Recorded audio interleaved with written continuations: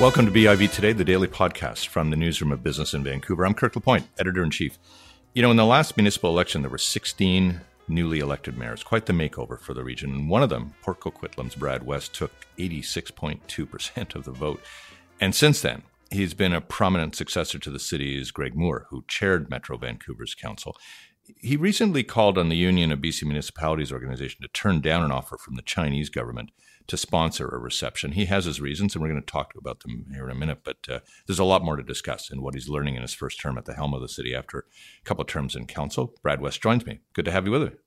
Good to be here. Thanks for having me, Kirk. Hey, listen, what happens when you elevate from councillor to mayor? Apart from getting that lovely necklace, you get you get the private jet, you get the kind of thing. No private jet in Poco that I've found yet. Okay. But there's certainly a difference. And I spent 3 terms on Port Coquitlam City Council, so I was there for 10 years and thought that I had a pretty good idea of what being mayor entailed, and it certainly prepared me for the role.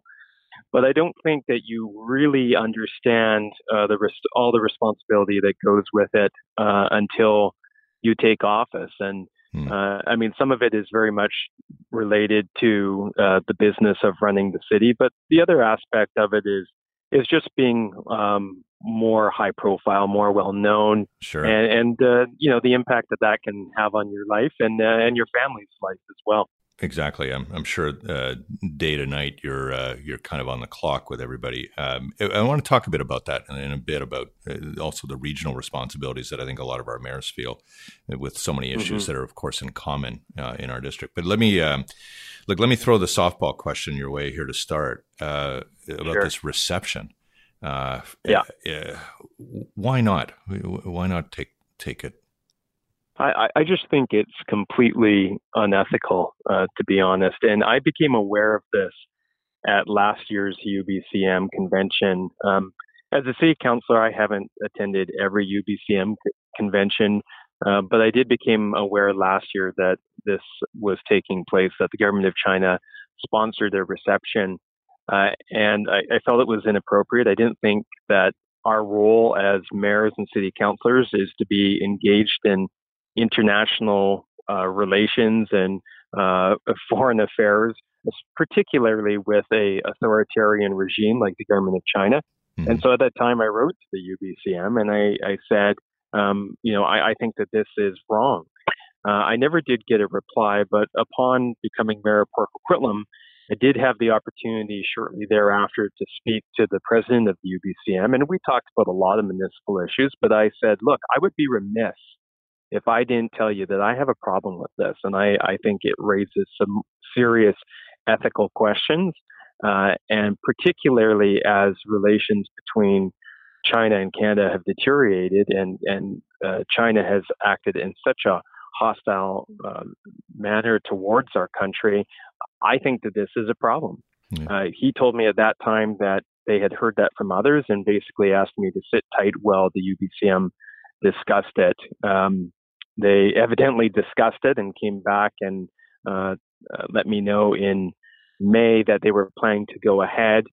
I asked the president at that time, how can I register my opposition to this and push the issue further?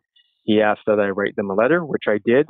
And then subsequent to that, they released their program for the convention to the media. And of course, the media saw that the government of China was going to be a sponsor, and the issue kind of blew up from there. But my view is this.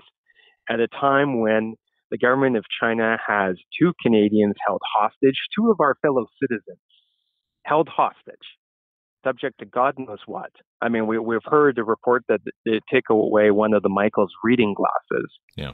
And, Lord knows what else they're having to endure.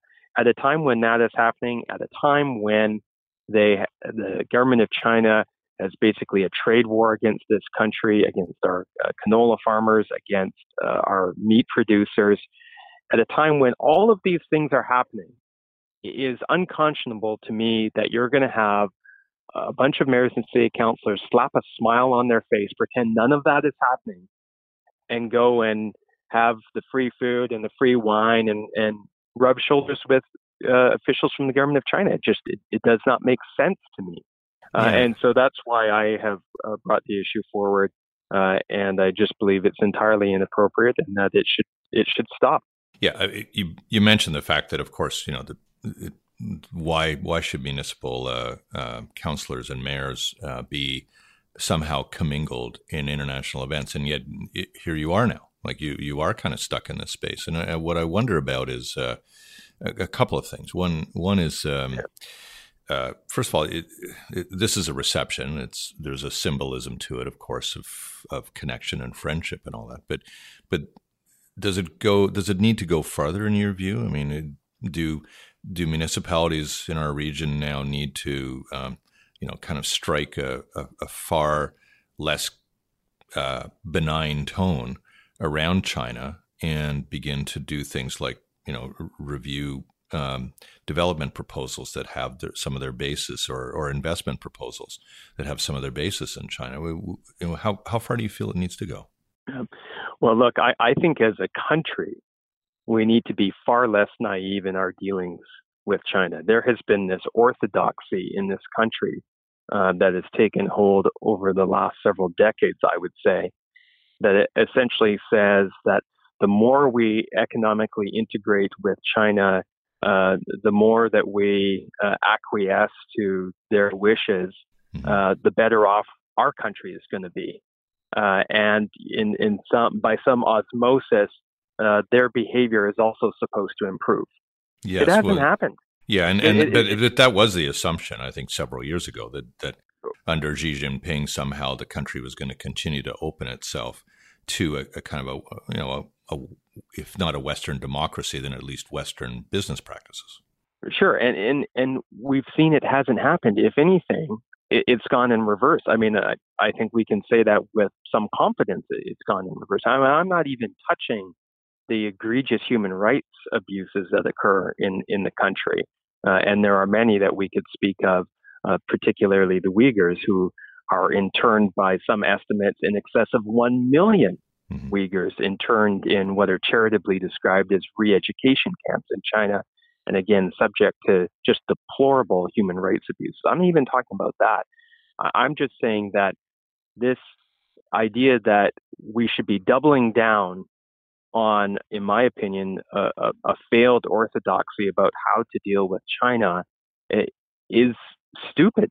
It doesn't serve the interests of our country or our communities, I believe. And so, are we going to have a relationship with China? Obviously, we are. Right?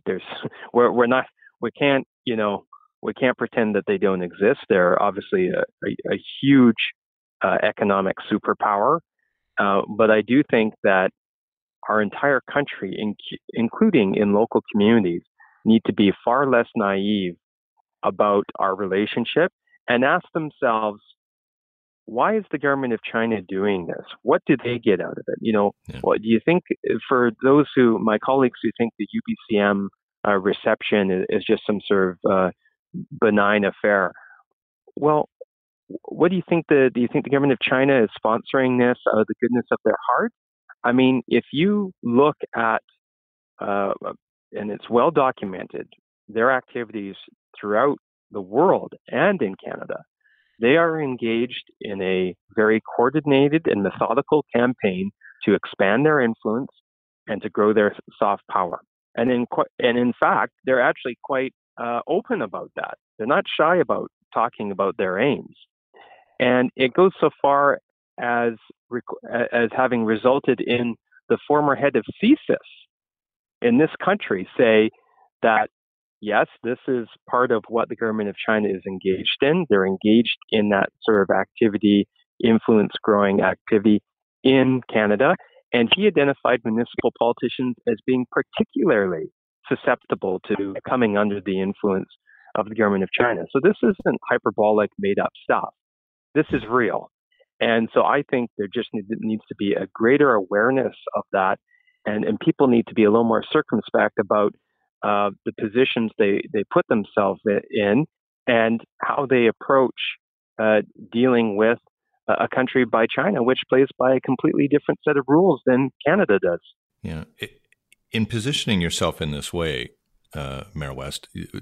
What I also wonder about, though, is how do you stick handle an accusation that really what you're dealing here with is kind of racialized behavior and not behavior that is coming from a place of the intellectual, rational decision making about accepting or not accepting largesse. I mean, how do you deal with that when you've got members of your own community that might feel that this is some sort of act of hostility against a nationality or an ethnicity? Yeah, and I think that that's a nonsensical attack. Though I understand that there are some people who make it, and they usually make it to shut down discussion. That's been my experience. Because the reality is, you can substitute the government of China with another government that was behaving in a similar way, and I would have the exact same concerns and issues. It just so happens that in this instance, the government of China is the only foreign government that the UBCM takes a check from and arranges access to mayors and city councilors in exchange for that check. There's no other foreign government that is provided that privilege. And it just so happens that it's the government of China that is engaged in a number of hostile actions against the national interests of our country. Mm-hmm. If it were another country or another government, my feelings would be the same. And I'll tell you, since I've spoken out on that, on this issue, I have been inundated with messages from people all over British Columbia and actually even in different places of the country. And the ones that I think have been particularly profound to me have been the messages that have come from Chinese Canadians who say, I'm proud to live in this country. I'm proud to be a citizen of this country. In many instances, they came to this country to escape some of the behavior and actions and egregious record that the government of China has. And so, to me, it doesn't follow that being critical of the government of China's actions is in any way, shape, or form an indictment of an ethnicity. It's just not. Yeah. And I think people who try and make that argument are insincere and I think are quite stupid to do so because there's no bearing there. Last question on this point, because I want to talk to the larger affairs of running a city, but I think it's already kind of come to light that there are concerns that POCO is going to maybe pay a bit of a price for standing out on this one. Are you recognizing anything yet?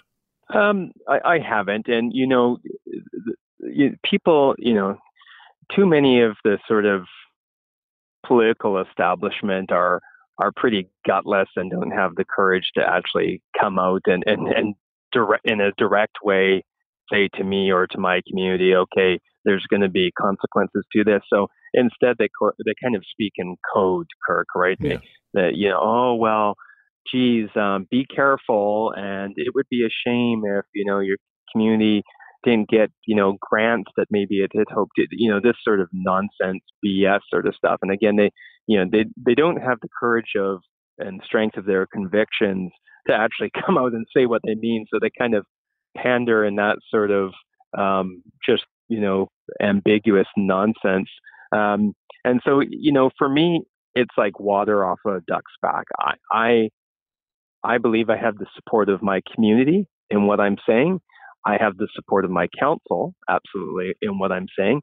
And I'm standing up for what I believe is right. And I believe that there's a very important principle that is at stake here. And I think it's one that should be of concern to every British Columbian and every Canadian. And that is that our elected officials are making decisions in the best interests of our communities, our residents, our taxpayers, our citizens, not subject to foreign interference from a hostile government that has its own agenda. And so I'm quite happy to stand on that principle.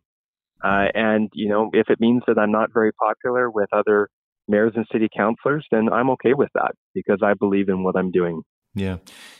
You do speak, though, to the larger issue that I think a lot of mayors will talk about when they take office, which is that they're not just simply the mayor of a city. They now have to be a player in a larger region. And of course, we don't have amalgamated government here, but we do have, a Metro Vancouver Council that tries to look after these regional issues and form some kind of broad, if not consensus, at least broad support for a lot of issues. How are you trying at this point to insinuate yourself into that dynamic? What kind of representations do you think you want to make here in the first stages of a term? Because you're still only 8 months, 9 months in. Yeah, that's right. It's still a lot to learn. I hope I never stop learning. I learn every day a new piece of this job and think critically about how I can improve the way I'm doing it.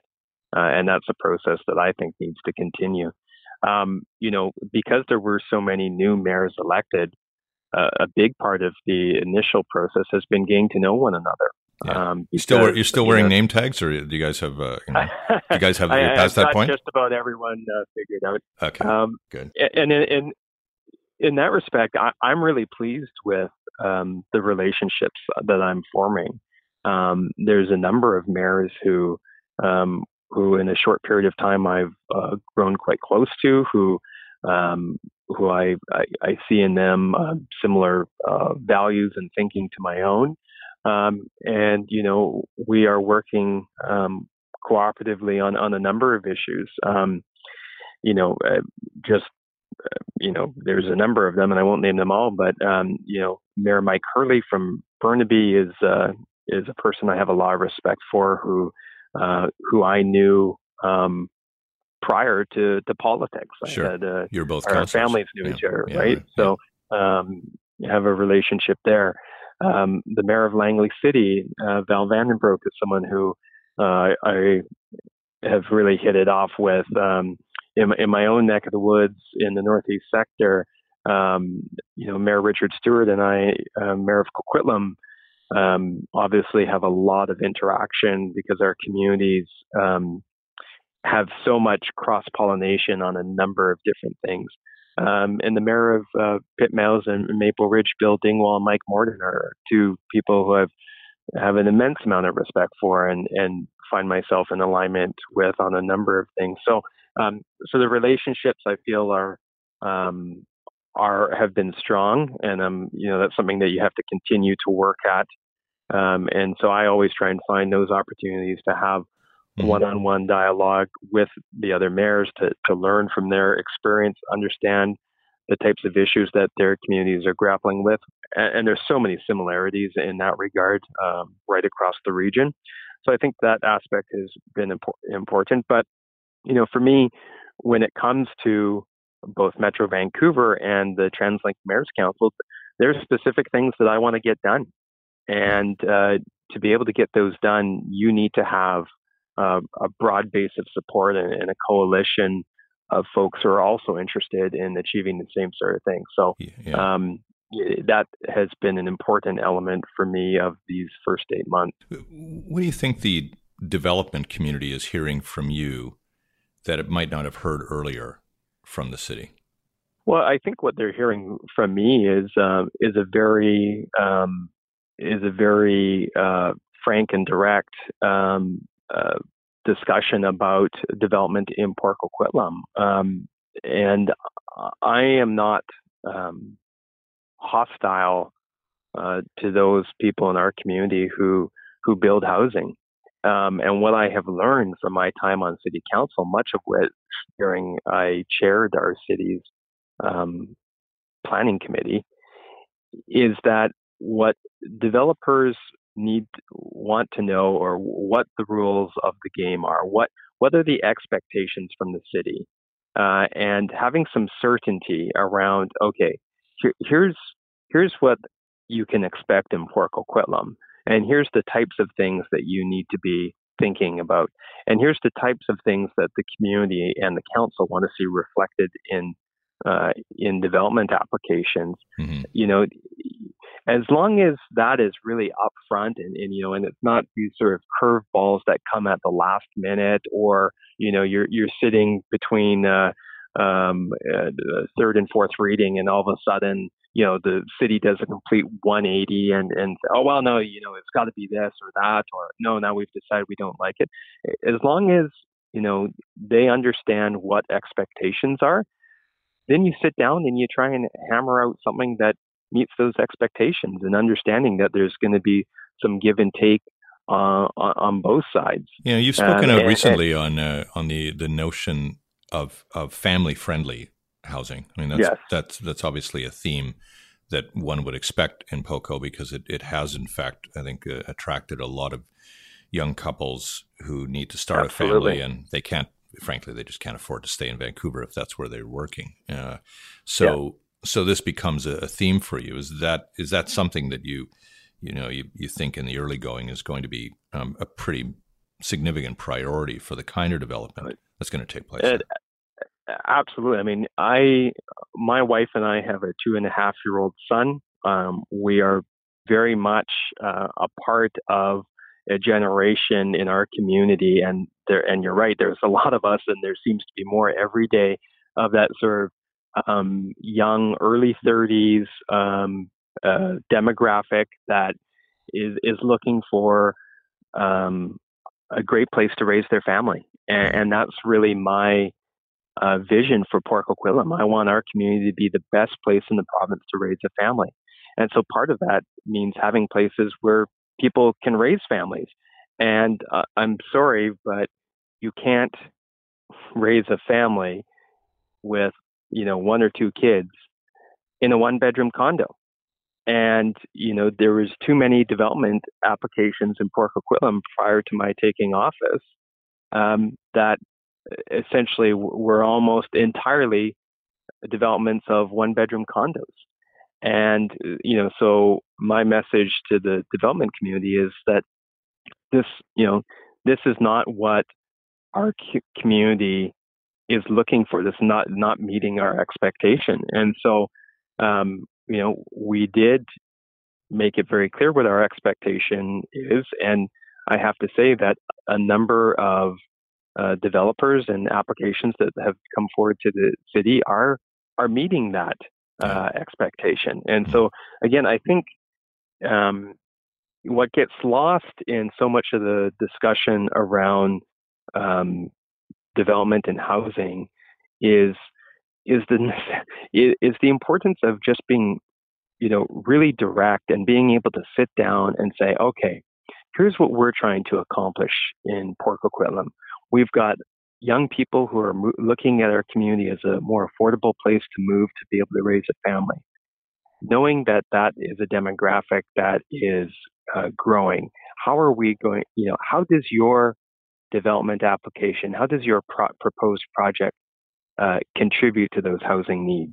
Mm-hmm. And being able to sit down across from a developer and look them, see each person be able to see the whites of the other person's eyes and figure it out, and then move forward. And so that's what we have been able to do on a number of applications, and I'm really pleased with that. And you're right, it's going to certainly it's going to continue to be a top priority for me. A couple of things before we conclude. A pretty senior transportation person recently talked to me and said,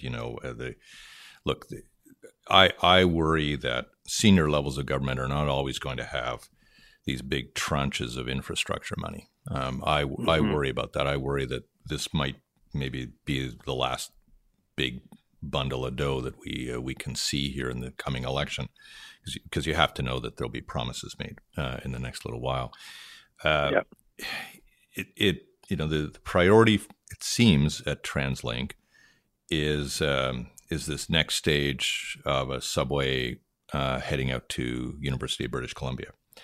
And yet the city centers that appear to be growing in our districts are almost everywhere but there. They're much more down toward Chilliwack and Abbotsford, and of course, your community being part of it, of almost that whole continuum. Are you worried that the money will dry up, and that the needs that that are there for your community and for those down to the south just won't be there.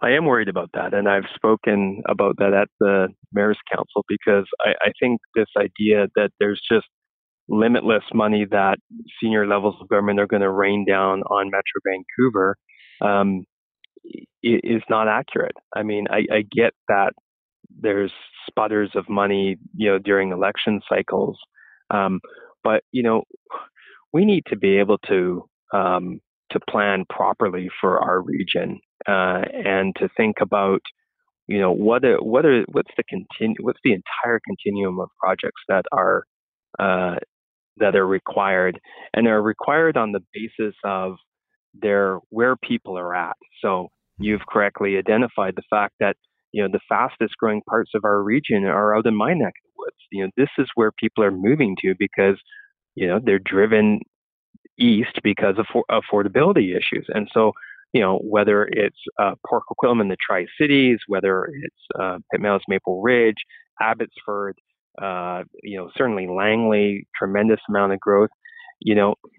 People are increasingly moving to that part of the region, and that's the part of the region that is most poorly served by transit. And so I think these decisions need to be made based on where the people who we're trying to serve are at, not necessarily trying to, chase senior government dollars by making something seem politically attractive because it intersects through the right competitive federal riding or things like that. I mean, that's no way to plan a transit system or a rapid transit system for the region. Yeah.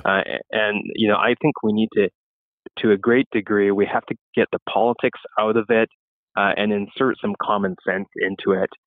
Because, the people where I live, they don't pay any less to TransLink than the people who are very well served pay. We pay the same amount of money, yet the amount of service that we're getting is not even comparable. So I am concerned that there's always seems to be another shiny project that's just around the corner, ready for senior level of government funding, and it ticks a bunch of boxes of their political considerations.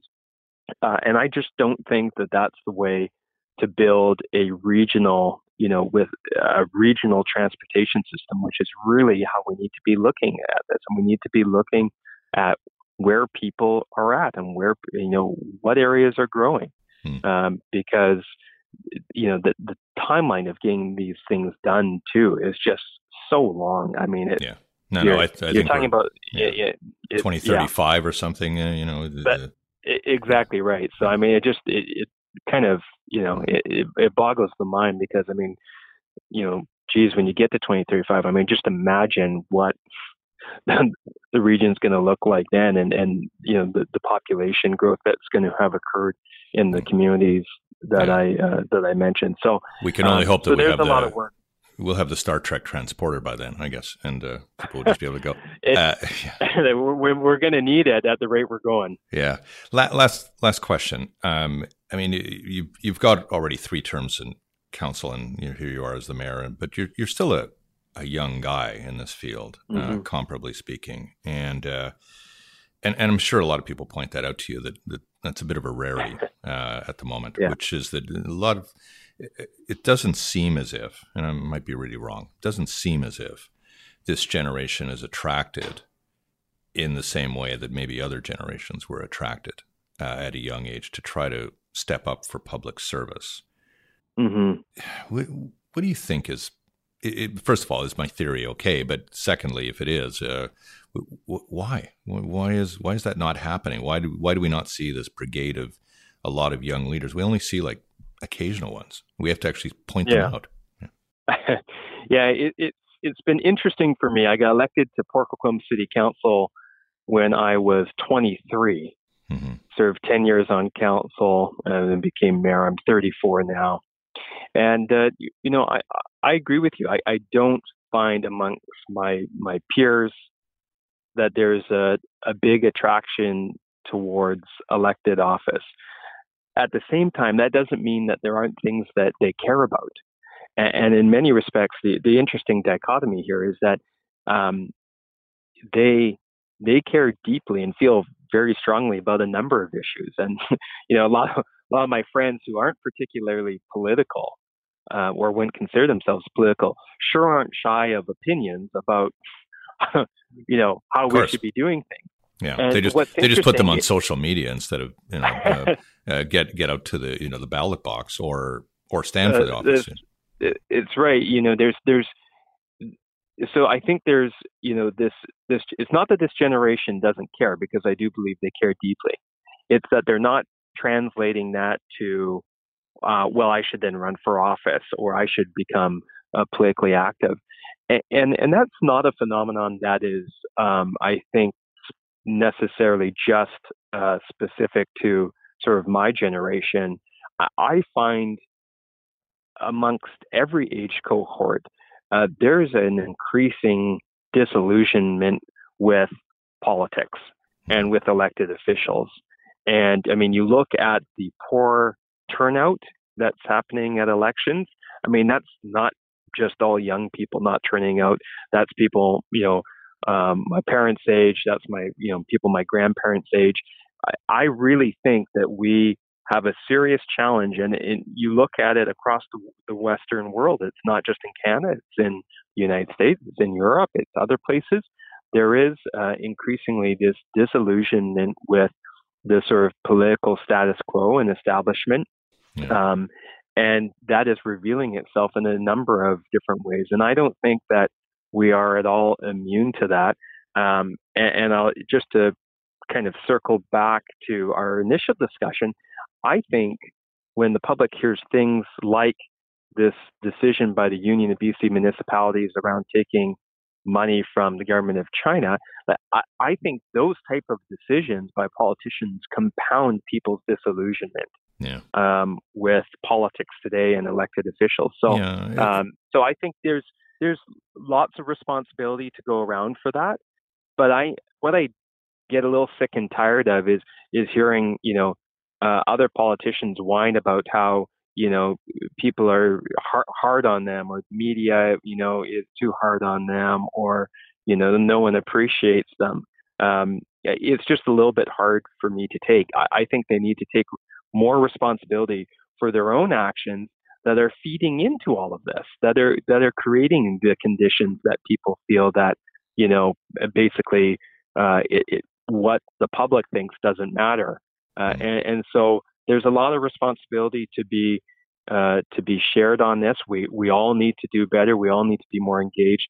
But politicians need to stop whining and crying about how hard done by they are, and take more responsibility for the decisions they make, and understanding, sometimes people are going to disagree with those decisions, and they're allowed to, and that's okay.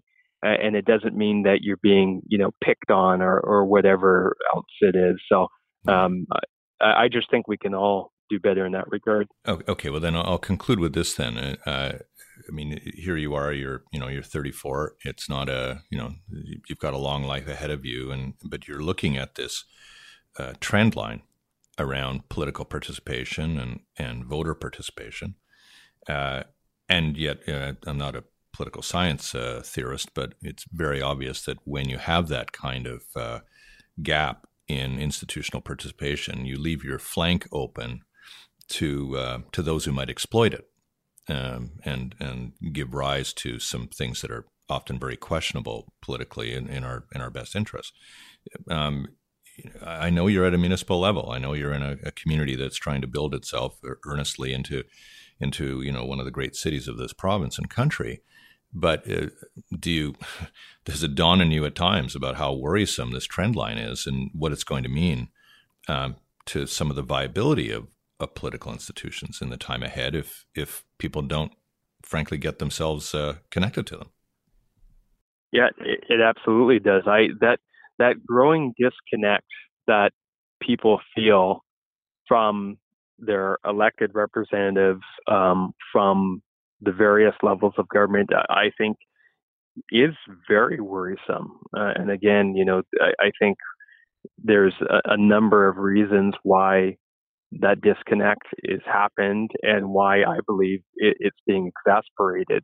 Um, but I do think it's deeply concerning, and it should be of concern to everyone who serves in elected office and who is a public servant. And I really do believe truly that that's what this is. It's a public service, or it should be. And I mean, I think it requires our utmost attention. And so, for me, as the mayor of Port Coquitlam, it means that although it's going to be just, a relatively minor contribution to rebuilding the bonds of trust between the people and elected officials, every day I do my absolute best to make sure that people in my city have confidence in the direction that we're going, that we're acting in a transparent manner, that we're involving our community and public, that they are a part of what we're building in our community, that they feel involved, that they feel that they're having not just being heard, but being listened to. And I just do my absolute level best to live up to the oath of office that I took when I was elected, and make sure that the city is meeting its most basic responsibilities to its residents. And I think by doing that, you start to rebuild confidence. And for me, I'm the mayor of Port Coquitlam, so that's what I'm concerned with. But if I can play my part, then maybe others can do the same, and we can start to dig ourselves out of this hole that we're in. Yeah. Well, you've been generous with your time today, Mayor West. I want to thank you for your help on this one, and we'll talk again. Look forward to it. Thank you so much for having me. Port Coquitlam Mayor Brad West. You've been listening to BIV Today. I'm Kirk LaPointe. Thanks a lot for listening. We'll see you next time.